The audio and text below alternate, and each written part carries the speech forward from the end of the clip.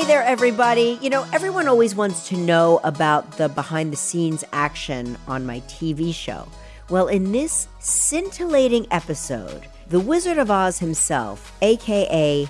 Michael Gelman, pulls back the curtain on Live and gives an all-access look at our show and his career. This is a good one. I actually, as much as I like to harsh on this episode, it's a really, really good episode. I hope you enjoy. Season 2 is coming soon. They said, hey, what about if we shot you out of the cannon? And so I meet the guy who's going to teach me, and he's in a wheelchair. Oh, I mean, immediately, that's like a harbinger of doom. Somebody going to cue me, or do I cue myself? Cue yourself. Okay. All right, welcome everybody. It's another episode of Let's Talk Off Camera. So let's get talking. Guys, Jan, Albert, this is going to be a barn burner today. I don't want to brag. But this get was pretty ungettable. I don't mind telling you. We've had more no-fly zone talks to prep for this episode than all the celebrities combined. There's literally 97 things we cannot talk about. But we will. How did you two secure this booking? Oh, listen, it was I let Jan work her magic. I'm just here as a figurehead. Today's episode is going to be a fan favorite for anybody who is familiar with me from my other job. You know, the money job. If you're a producer of another talk show, stop what you're doing right now and listen to this episode, because you're going to get the juice. You're going to get the meat patties. Yeah. You're going to get the whole thing, because Michael Gelman is joining us today. Wow. I don't want to scare him yet. I don't want to bring him on yet. I want you two to give me your backstory. Jan, as the elder, you've worked with Gelman the longest. You are what I would call the designated survivor in the bunch. And it's funny, I'm still not one of the longest. People have been there for 40 years. I've been there for 26 years. Only 26? Only 26. I started as I was a kid. I came in there and I said, please hire me. And he's like, What did he say? Give me the spiel. Give me the Gelman with power spiel. Actually, let's just get real. What happened was I was at Maury Povett's show. Okay. And I was like, I need a way to get out of here. Round of applause for Maury Povett. No, that's a big no. And I was like, I need to get out of here. I want to go work for Regis and Kathy Lee at the time. You were tired of administering paternity tests? That's exactly what I was doing. Right. I'm not even kidding you. No, and I getting believe it. fake teeth for people so they looked presentable on the air. Oh my gosh, is that an option? That is an option. You know what? Remind me to talk to HR, because I would like that worked into my contract. And so I was like, I need someone who knows him. And I met this guy, Brett Segan, who was the brother of someone Gelman used to date. Every day I was at Brett's desk being like, get me in front of him. And he did. And I met with Michael, and Michael's like, you're a kid. Like, I was legit a kid. I left college early to start working. And he's like, I don't know. I only have producers. I don't have APs. I'm like, call me whatever you want. Just get me in here. And he gave me, I think it started with like a 3-month job. And whenever that 3 months would come up, I would just show up the next day. Like, I wouldn't even allow him to have a conversation with me. And it turned into 26 years. That's amazing. I mean, that deserves. And Albert, I will say he's yes. an incredible boss. Yes. Incredible. Yes, and I'd like a raise. Jan, I want to have a talk with you. Wait, before you pipe in, I just want to hear Albert's story. Albert didn't have the stones to tough it out with us. My interview with Gelman, I got there and was greeted by Christine Composto, who took me to the 5th floor conference room. So she was his then assistant. Yes, then assistant. And as we're walking, she said, oh, I was in Fire Island this weekend. Where were you? I said, I love Fire Island. We had a whole thing about Fire Island. She takes me in. She brings Michael in. I have this 20-minute interview with Michael, who looks at my resume and says, well, I don't really see how this makes sense, but let's try it out for 3 weeks. So 3 weeks, not 3 months. 3 weeks. Wow, you were on a really tight He goes time back frame. to the office, Christine says, he's really great. I like that guy. He goes to Fire Island. And Michael looks at her and says, not the part of Fire Island you go to.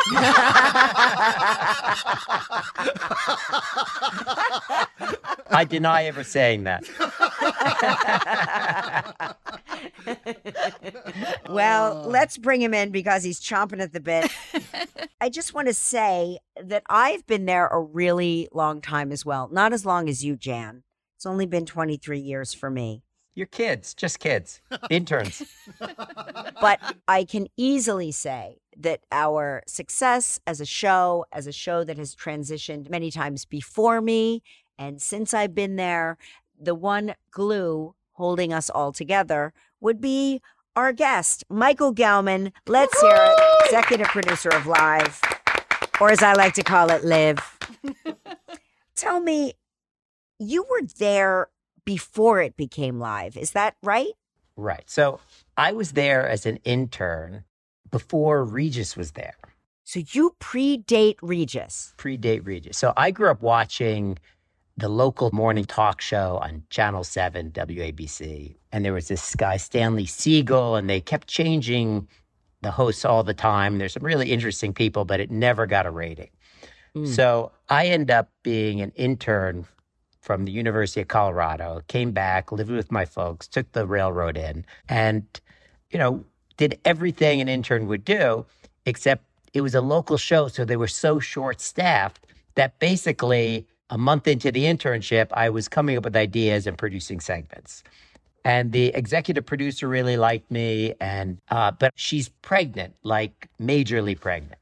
And she's like, look, I'd love to hire you, but I'm leaving to have my baby and I'm not coming back.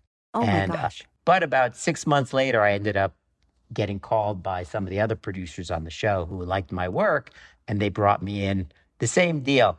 Oh, you can come in for a week as a freelance PA. And that week led to 2, led to 3. And so that's where you honed your hiring skills, your hiring diplomacy. Exactly. And at that point, I came in as a PA, but the next thing you know, I was producing segments, even with the PA title. Then we had a title in those days called segment producer. But I also used to fill in for the producer at the time, the local producer, who was kind of a screaming, crazy maniac that wouldn't exist in today's world of HR. Yeah, no, I know about this person. Yes. As much as I didn't like his style, I just kept my head down, did my job, and became kind of his right hand. And when he started going away on vacations, he would pick someone to fill in. And, you have to have the right temperament. You can't be too passive, and you also can't be too aggressive. And you're managing your peers at the time. So like someone else did it and everyone hated them because they were like really being rude and bossing them around. And I came in and I hit the right tones, and, the host liked me.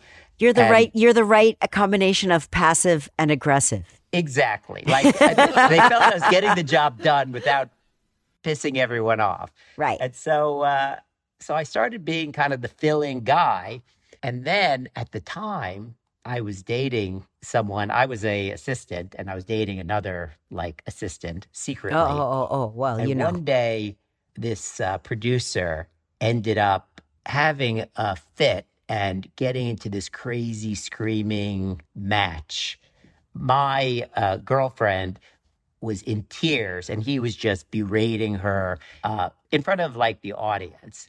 And she ran out, and she was the PA holding the cards at this time. And I used to do it, so I knew what to do. I took the cards, and, it was like a minute to air. So he starts saying, hey, could you believe that she did this? And I'm like, stop. Don't talk to me about this. He kept going. I'm like, stop. Let's just leave it alone. I'm doing the job.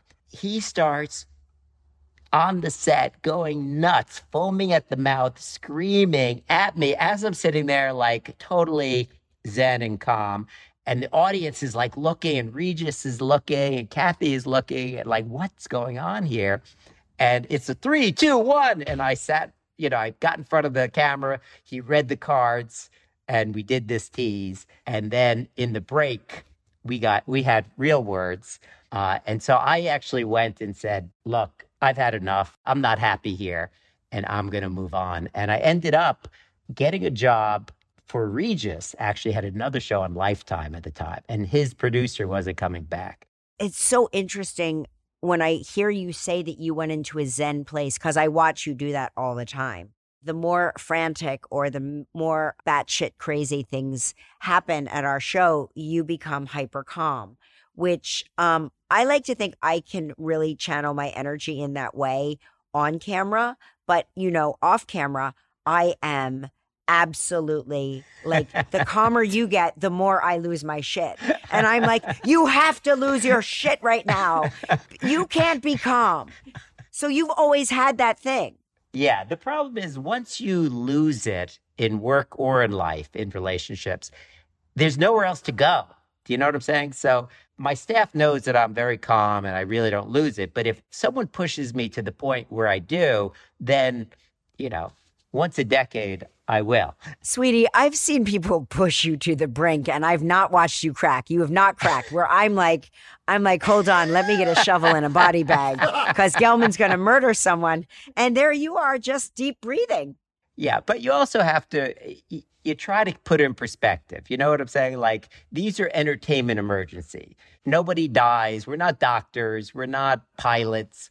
Believe me, I wanted to do it right, and I'm a perfectionist. But you have to realize, too, especially, in our show, that sometimes the mistakes, the imperfections give it that character and are way more fun than everything going perfectly. And oftentimes we'll produce in things that probably will go wrong because that's what's kind of fun and realistic feeling. Well, you said that nobody's life is at stake. It's not life or death. But I feel like your life has been in jeopardy many times on this show. I can attest that mine has also been in jeopardy. But I want to go back to the before me, because that's what I find really fascinating. Before there were cell phone cameras and evidence everywhere and people could really document things, I feel like the show had a real danger element to it. Like, were you or were you not, confirm or deny, fired out of a cannon? Yes, I was shot out of a cannon, like the circus stunt. That is a very rare stunt that very few civilians do, but I actually did it. I mean, I am an adrenaline junkie, whether it's skiing at 60 miles an hour or trapezing. I like that thrill. And in my opinion, and I think statistically I'm backed up, most of them are not really dangerous, just like roller coasters. How many people really die on roller coasters? Very few. But it feels that thrill that you get, like, I'm going to die. So a lot of these stunts, I'm down for it. Regis was not that guy. He grew up in the Bronx. He wasn't like a mountain climber, skier, motorcycle rider. He was like a city guy.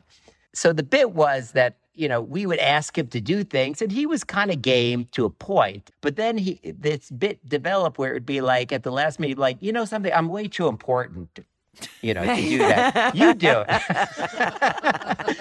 And so that became like an ongoing thing. So we knew when we were pitching him these ideas that the bottom line was, in the end, he was going to not do it. So the cannon was a real crazy one because that was a stunt I wasn't that familiar with. And, we used to have this one, smaller circus come on. So they said, hey, what about if we shot you out of the cannon? I'm like, oh, well, that's pretty exciting. I've never seen that really done before other than at the circus. And so they said, look, you got to practice.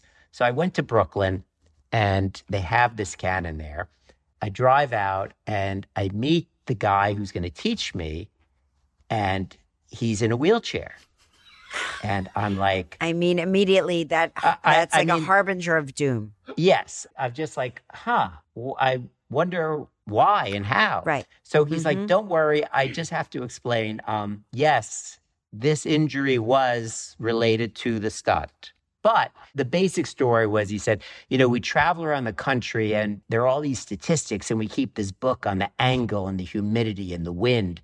And so we set everything up exactly. But then just to make sure, we have this kind of a beanbag dummy that was his exact weight that they would shoot out of the cannon at those exact settings based on their calculations. I And then wish they you would could see Albert is crying right now. He's in tears. He's in tears. Keep going. They would put the airbag in that spot. So he says, so that day, they didn't realize it, but as they're traveling around the country with the mannequin in the trunk leaked and it soaked up some water. I guess there was like maybe sand or something that was absorbent. And so that changed the weight. And they put it in and it landed and they put the bag and then that's not where he landed.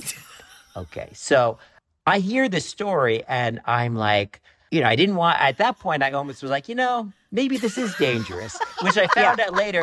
This stunt is dangerous. Like, I don't know what makes you think it's not dangerous. Everything about it, from the word fire out of a cannon, sounds dangerous. Even the circus performers that do it, they don't seem like they're particularly enjoying it. You know what I mean? It's the one like joyless thing. They come out and they go, right. Oh, but they look like rattled, Well, they should be, because what I found out during practice was that every time you even practice this stunt, it's like getting hit by a car. You have to get down the shaft, and then they're like, okay, now tighten up your legs, lock your knees, tighten your butt muscles. Lock your knees. Your abs. Yeah, okay. Like basically become like a human arrow. And then tighten your neck, tighten your whole body. And then they go 3, 2, 1. You get propelled out at huge impact. And then you put your hands up. Once you come out. And they go, don't do that too early because you can have your arms ripped off. Yeah, you'll have your arms ripped off. Right.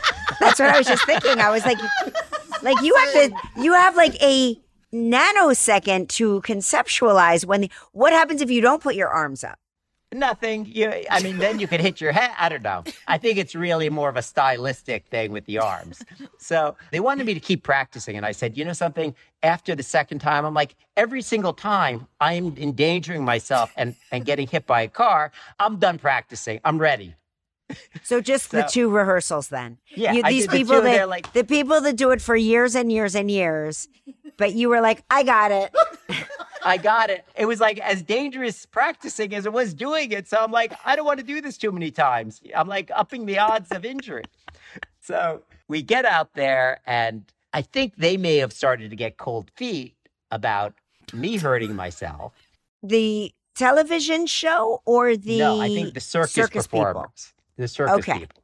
So they had the airbag closer than it was like in rehearsal.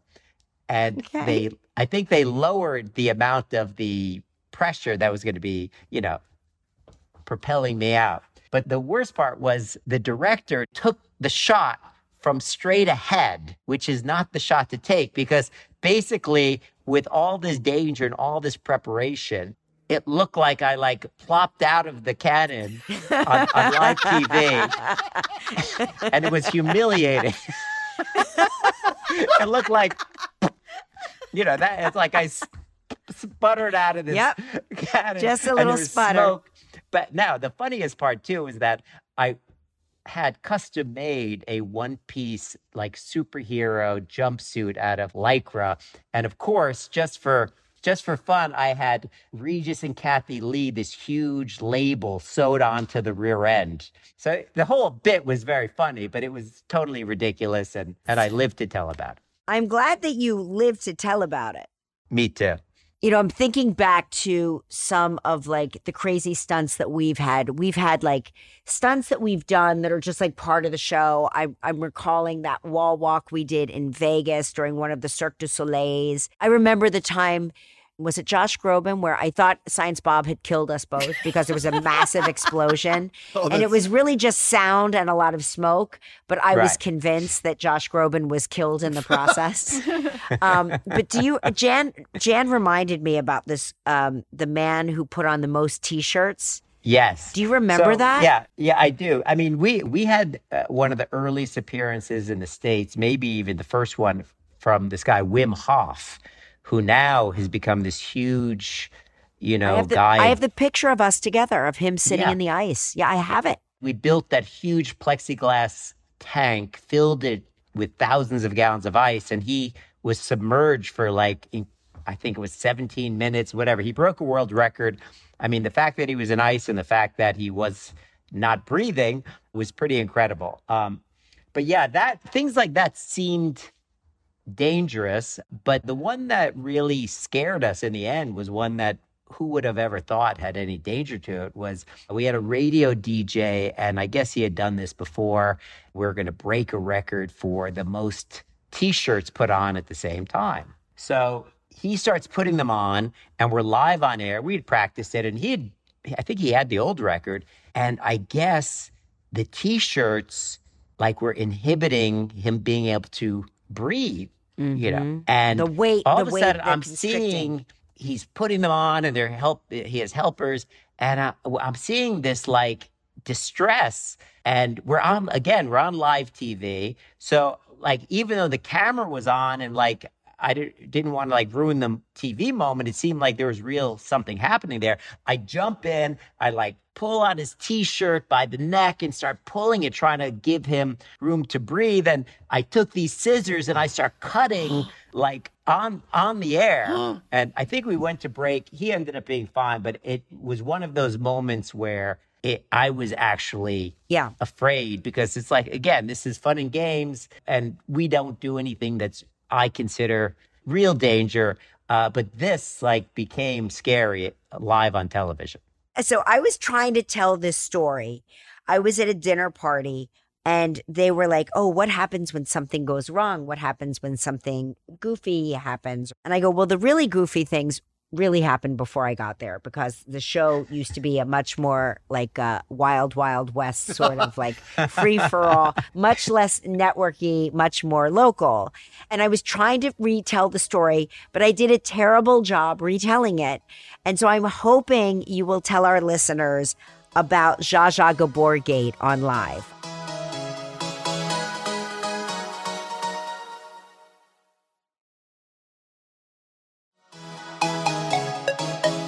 So I'm hoping you will tell our listeners about Zsa Zsa Gaborgate on Live. I'm hoping I and don't know praying. the story. Oh, Because it's a barn burner. It's my favorite. it. It's my favorite story ever. Yeah, it was a pretty crazy time. Zsa Zsa had been on a couple of times before, and Regis really liked her as a guest. She was a character. She was kind of a Kardashian of her time. And so we'd had a couple of situations where there were some strong negotiations about, what we would provide, which usually is a car Nothing. from your hotel.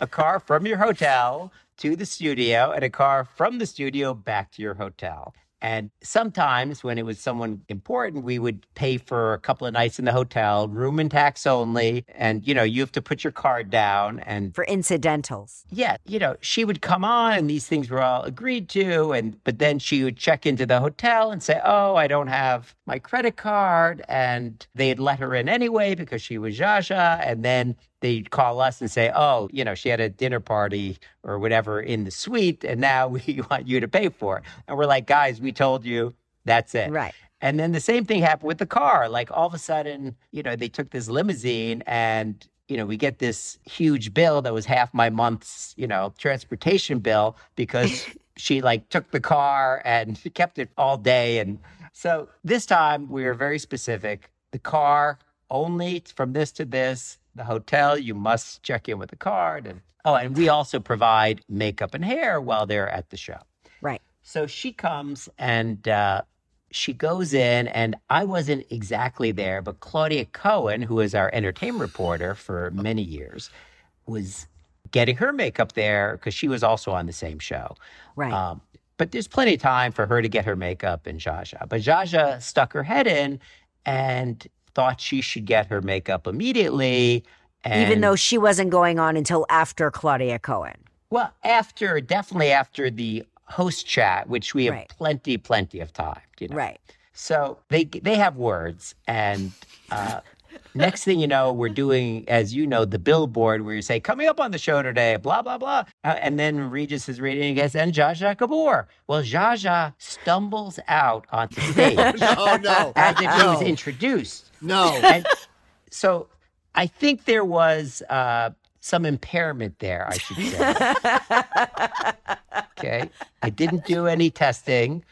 but there seemed to be some impairment. From the video I saw, there was impairment. Yeah, so stumbles out and like ranting and raving and angry. And in those days, it was pre-7-second delay and cursing, saying that, blah, blah, blah, Claudia Cohen, and she's... But she's got the funny accent, so at first you're not sure what she's saying. She's on the It was air. off the rails. On the air. And On the so air. I'm Not like, commercial break.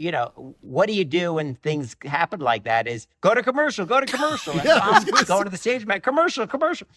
But Regis is trying to be like gentlemanly and like she's old Hollywood. He's like, no, Zsa, calm down. Come over here. Yeah, because she's like wandering around, right? Yes, She's wandering. exactly. He's trying to de-escalate it, and he doesn't want to have bad blood with anyone. So, I was ticked off. I mean, it's just rude. We've also now had curses on TV, which are against, FCC regulations. There's a lot of things that are wrong with it. So he calms her down and she stays, and then she actually stays for like another segment, which is also off the rails, but he calmed things down. Yeah. So the next thing that happens is she takes off. Now, again, the car was just supposed to take her either directly to the airport or the hotel.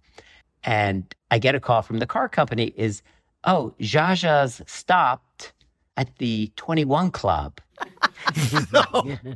for lunch. So the driver says, what should I do? I said, well, drive away. She goes, I can't. She's got all her luggage in the car. So I said, take the luggage, give it to the, doorman and drive away. So I guess he starts doing that. And Zsa comes out and starts ranting in a way that, again, seemed impaired, including allegedly saying some anti-Semitic things and just very toxic. And then I believe also that the driver was saying that, how they have that liquor in the back of the Yes. in the car. So the complimentary booze I always assumed was a prop. Yes. I've always been afraid to take a sip. Yes, exactly. Who drinks that? It's just a prop. So so it made big headlines, and that was actually the last time we had her on. At what point on the show did you go from being an executive producer to a character on the show? It was very slow.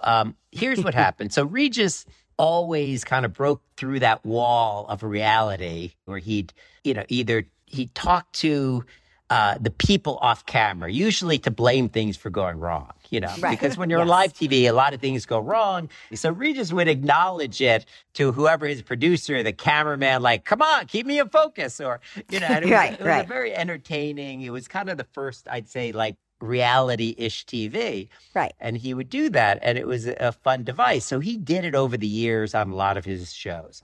But when it came to me, it just went on. I never left. He's talking to me day after day, year after year. And so it just kind of built. So what was, I mean, people think, that's my job. And sometimes even in our own TV station where I've worked for 40 years, people will see me at like 6 o'clock, like leaving and be like, oh my God, I can't believe you're still here. I'm like, I've been here every day for the last 40 years. It's I don't only go a home. 1 hour job. Right.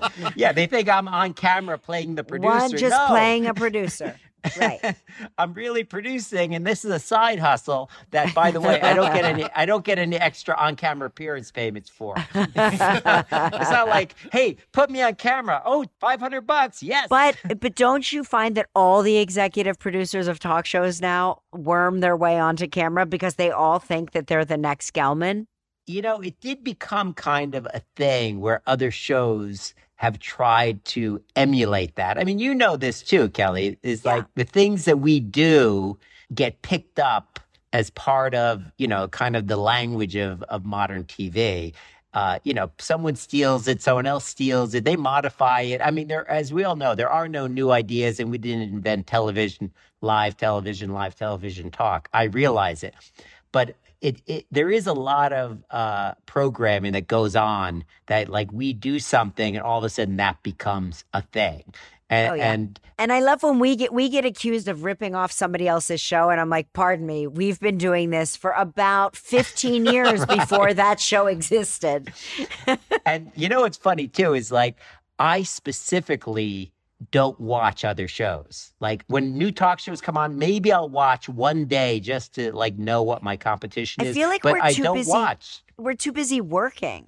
Yeah, that's part of it. But also, I don't want to be swayed. Like, I don't want to be like, oh, wow, that's kind of a cool way that they do this contest. And then I steal it. I want us to be original. And when sometimes, like, we used to do these weddings on the show. Oh, I know. So we started and it became this huge thing. And then we would do one, then we would do two, then we would do a week. And it became bigger and bigger. But then every other show started doing the weddings. Yeah. And at some point, I'm just like, look, let them have it. And then we moved on to some other things. Same with our Halloween show. That's like a big, like, you know, now I'm like, every show rips off our Halloween Yeah, but you show. guys own Halloween. We own Halloween, but You it's do. like, it's been like so oversaturated. We didn't invent Halloween. We didn't invent people dressing up in costume on television. But we did invent Gelman dressing as Britney Spears holding a giant python. That we did invent. No one's been able to equal that. Like you were wearing a boa constrictor. Right. I mean, And that was a real 120-pound albino. Oh, God. I boa remember. constrictor. Is that where the Saturday Night Live parody came from? I always liken the Saturday Night Live parody of Chris Kattan playing you to you dressing up as Britney Spears. Yeah, I mean, SNL started doing takeoffs on our show, and I was very honored. And there was plenty to make fun of. I always thought it was a real compliment. And, you know, I like comedy, and I don't mind. Yeah, we don't have thin skins. Right, exactly. And they would always, though, portray me, not in the way I would have loved to have been portrayed. First of all, I always had, like, half the time I had a clipboard and a headset. I'm like, I've never had a clipboard or a headset. You know. But that's how they know it there. At NBC, they're big on clipboards. Everybody's got a clipboard. You know, that's what that says producer. Yeah. But then because of our Halloween dressing up, where sometimes we would dress, you know, like female characters, all of a sudden I was being portrayed as this effeminate, closeted, you know, straight guy. I mean, that's it. You know, so I'd be wearing a boa and then, you know, my character would be exclaiming like, oh, Lori, you know, to my wife, you go home, I'm going clubbing, or, you know, or I'd be wearing a sombrero or, you know, whatever it was. But I still thought it was very funny. And I was portrayed, I think, by 6 or 7 people, including, I was just looking back at it, David Spade and some other very talented comics. And then when you took over, the same thing. And then finally, they asked you to be the host that time. Do you remember that? Oh, yes. My God, that took years off of my life.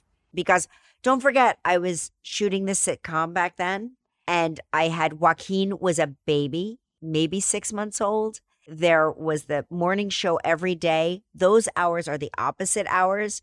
But you guys were like really enthusiastic about it. So I feel like well, it's a big deal. I mean, it's a part of American culture and pop culture that like you really made it in, you know, in entertainment and comedy. That I thought it was great. And you did a great job. But we came to support, you know, you backstage. guys all came. I couldn't believe it. And I'm walking through a hallway, and then I see Chris Kattan, who we had on the show. Yeah, right. So I see him, and he sees me, and he like runs in the other direction.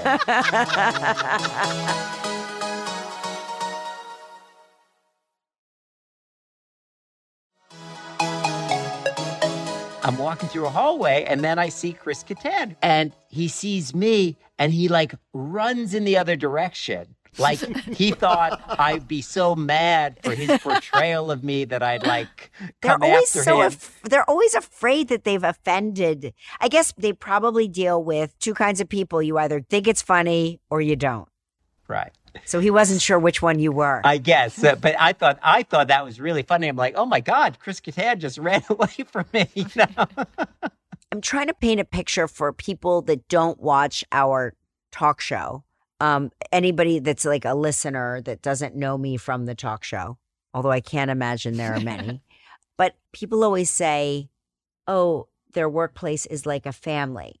But ours actually really, truly is like a family.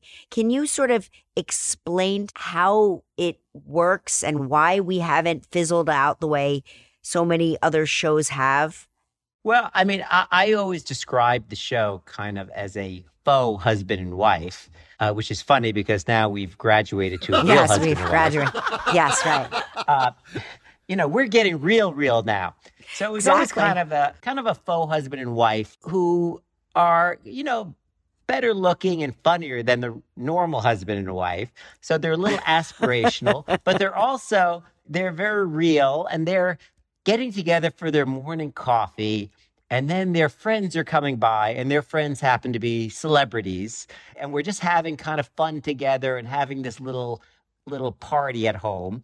And so it really is about family. And we've tried to keep it that way, kind of keeping to our local feel, where this is a smaller show that, we're talking one-on-one about things people care about. And then, of course, we get to whatever their plug is. But that concept has worked. And we're doing things, whatever people are talking about, we're doing. If it's, crazy stunts, or if it's in the news, like, we're at least dealing with it. We're not dealing with real news, obviously. When this show started, I mean, if you think about most movie stars, TV stars, no one knew anything about them other than this very superficial facade. Like, even people now, you don't know about their mothers, their fathers, their kids. Like most TV hosts, I mean, that's a whole different thing. Yeah. With us, because it was daytime and it was very family oriented, I mean, we've kept it so that people can see that. And in today's world, with all the different digital platforms now, it's become way more normal that you're seeing people out of like this studio facade. But yet somehow they still come back to us. Like, the audience has never. Yes. Well, we've developed an audience that now has this history. So, they know you, your kids, from before they were born. They say to me all the time, oh, yeah, I remember when you were dating Lori. Oh, I remember your honeymoon video. And we all remember that. It's on OnlyFans, listeners. OnlyFans. So yeah, I think now we do have that home court advantage, because now with all the different platforms, television is changing so that it's very hard to gain an audience, because there's so much great programming out there. There's so many distractions between all the streaming channels and the cable channels and the digital platforms that people get lost in the shuffle. Exactly. But with us, they know us, and that really is something that we're established. And so that's very hard to come to this level in this new media reality. What is your piece of advice for someone who wants to get into the biz, the television business? Because I've been hearing since I started at All My Children that television was dead. And, here I am 30 years later, still earning a living in television. And it seems like there's more and more TV. Yeah, I mean, that's a little extreme, and it's not dead. I mean, just like people were saying, oh, radio's dead. I mean, radio is radio. And, so it's not dead. I mean, I would say to people that you have to think in the future, not the past. So like a show like ours, in 10 or 15 years, or even now, I mean, there are not going to be that many new hit daytime TV shows, in my opinion, because they're too hard to establish, they're too expensive.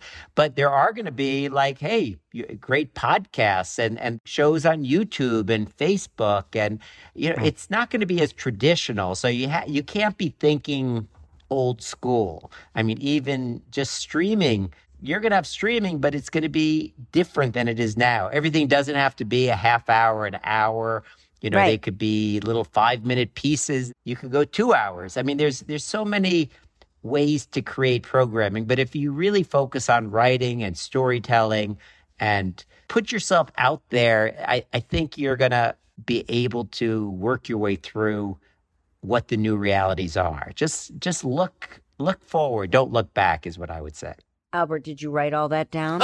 I For did. when you want to start your career in That's right. television? Before we let you go, I just want to talk about these two people, TJ Holmes and Amy Robach, really quick. Okay. That was like a huge scandal for ABC. Are you worried that your two hosts now might be caught in some way? You guys aren't having sex, are you? I told Mark for the duration of our time on the show, we should absolutely not Thank you. have Thank any you, Kelly. form of because Yeah, I because think we can't it's be too- having that. Mark just quit the show. We're not trifling around on the news division. We're the entertainment side. We're the place Yes, where you it's could way maybe looser. maybe you could bang your co-host. Who knows? We'll see. I just want to say in seriousness, I always say that if Michael wanted to, if he wasn't so loyal and devoted to us, he could have easily run a network and been the head of a studio many times over, many, many times. And I don't want to make you rueful for what could have been or should have been. I'm just paying tribute to you and saying thank you. I appreciate it. And sometimes I do have regrets. Like, Don't we all? I'm like, wow, that's a really crappy resume. But Wow. at the same time, When she says it like that, she's right.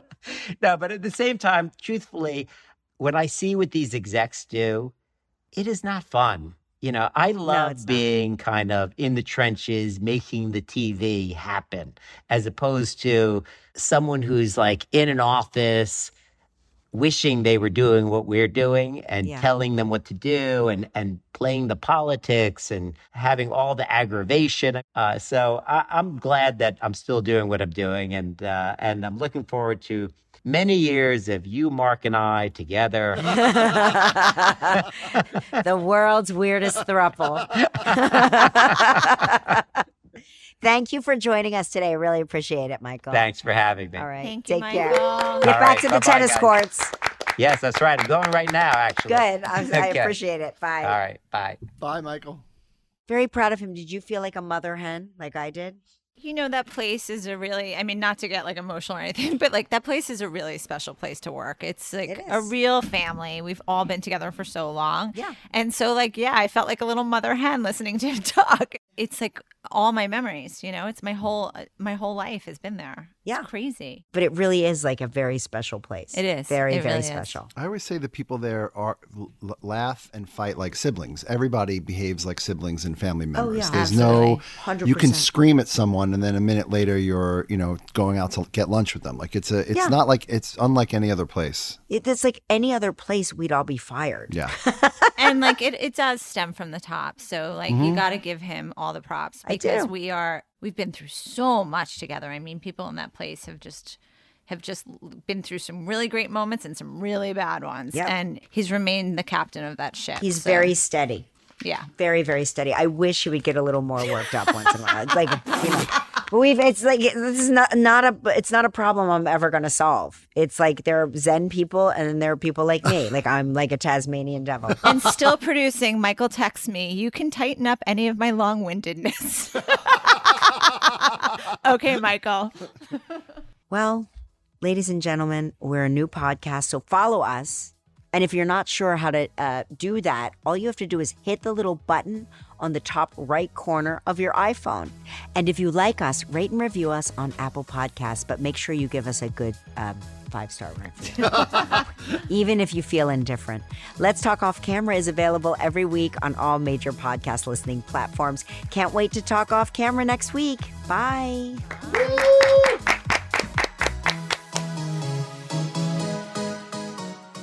Let's Talk Off Camera with Kelly Ripa is a co-production of Melojo Productions and PRX Productions with help from Goat Rodeo.